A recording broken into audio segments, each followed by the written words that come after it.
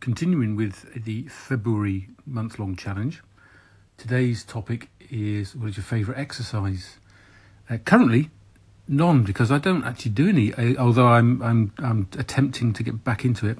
Back in the day, when I was a younger man, I actually used to run half marathons, etc., long distance for Yorkshire. So running would be something I probably would get back into. I used to play a lot of football as well. If you're American, it's soccer, but it's actually football. I'm not going to start that argument.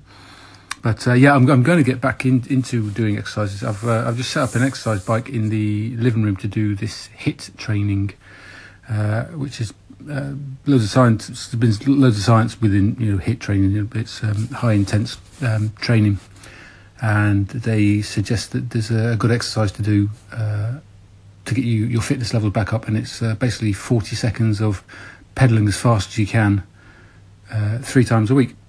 So that's not much. That's what's under 2 minutes exercise per week, but they reckon it actually helps with getting your fitness levels up.